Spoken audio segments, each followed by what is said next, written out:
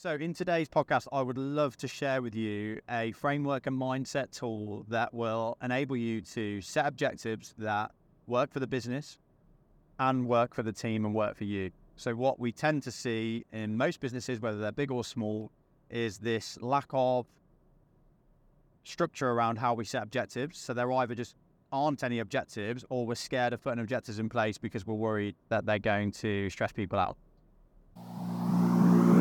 1, 2, 3, 4. So the big question is this: how do visionary business owners and leaders like us create cultures that attract and motivate our ideal team members without burning them out? How do we create cultures that work exceptionally well for us, our team members, our clients, and our businesses?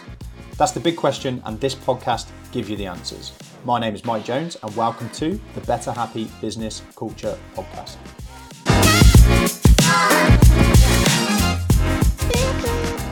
So having objectives in your team is vital to growth, okay? And growth is vital to people being healthy and happy at work. We feel healthy and happy when we know we're making progress.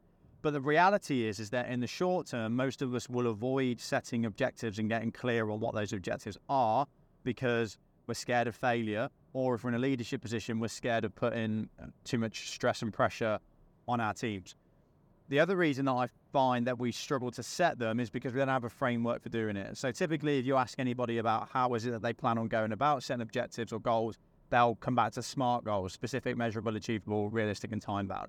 Now, the problem with SMART goals is it gives you a great framework for setting a goal, but there's no framework or guidance on how many SMART goals you can have. So what tends to happen is people get into visionary mode of thinking, or the business owner or the leader or the manager comes up with loads of ideas, turns them into SMART goals, throws them at the team, and then the team are overwhelmed because there's too many of them. So I found that SMART, and I've made this mistake myself many a time in my own life and with my own team when I had my first business. So what we need is a framework that's going to help us make progress past that.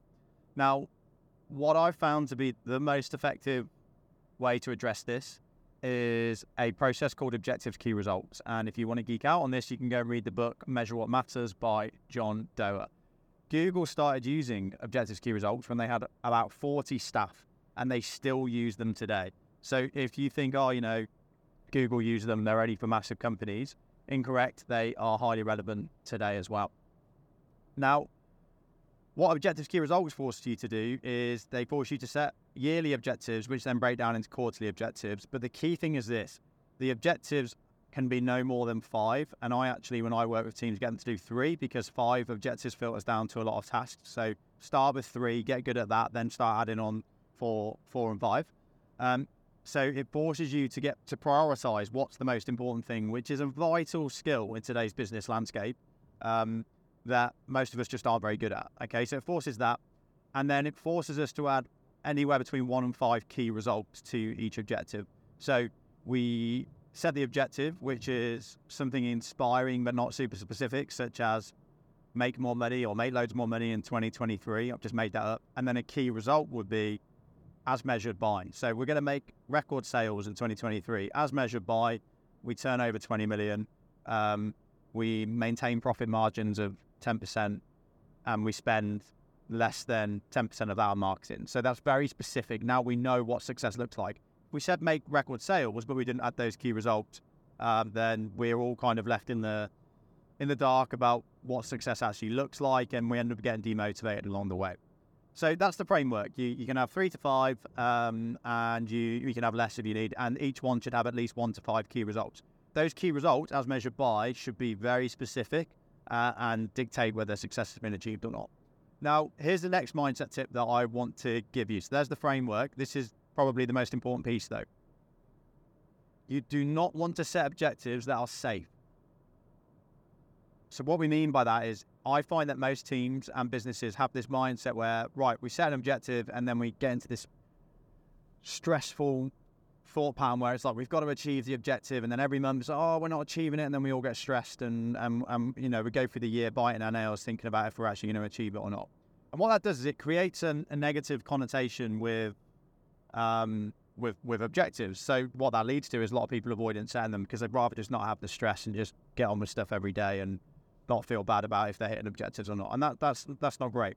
So what you also don't want to do is set objectives that aren't inspiring, right? So what we have to do is we have to set objectives that, and this is the vital piece, if we hit 70% of that objective, we would still celebrate success. So it's not that you're looking at it and going, right, if it's achieved, that's good. If it's not achieved, that's bad. You're setting an objective, and the whole reason for setting the objectives is that it challenges you. It challenges and inspires you. It makes you think in a different way. It makes your teams think in a different way. It means that you can't achieve this just doing things the way we do it at the moment. We have to embrace new things. We have to take risks, and we have to try new ways of doing things. If you don't set an objective that stretches you, that's not going to happen. So once we've done this, we've set an objective where it's called a moonshot, where at least just hitting 70% of it is worth celebration.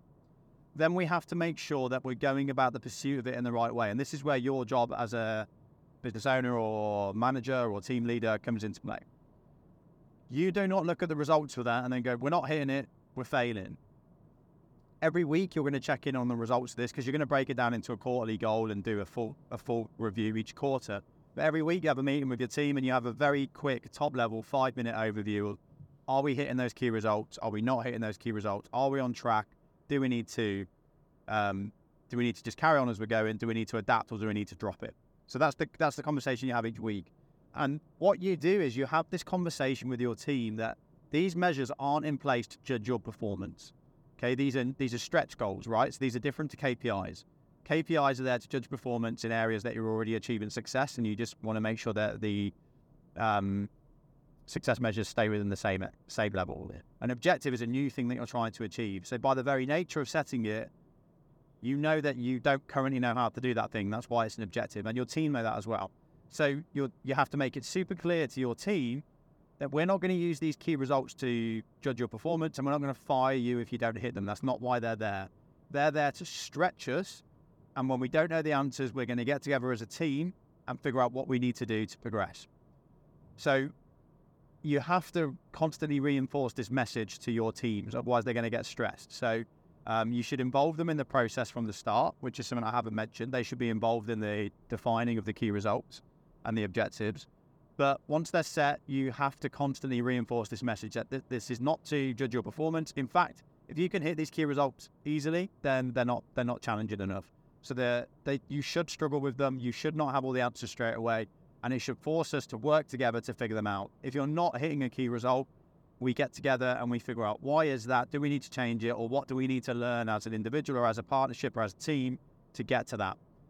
When you get this right, it creates an environment where we set growth targets and your teams work together collaboratively to overcome challenges. That's what makes humans happy, overcoming challenges with other humans. So the alternative is either not having them, where the environment just feels safer, but everybody just feels understimulated and it's not exciting, or doing this thing that a lot of companies do where you just kind of push the KPIs up every year and it just stresses people out a bit more, but it's not very exciting.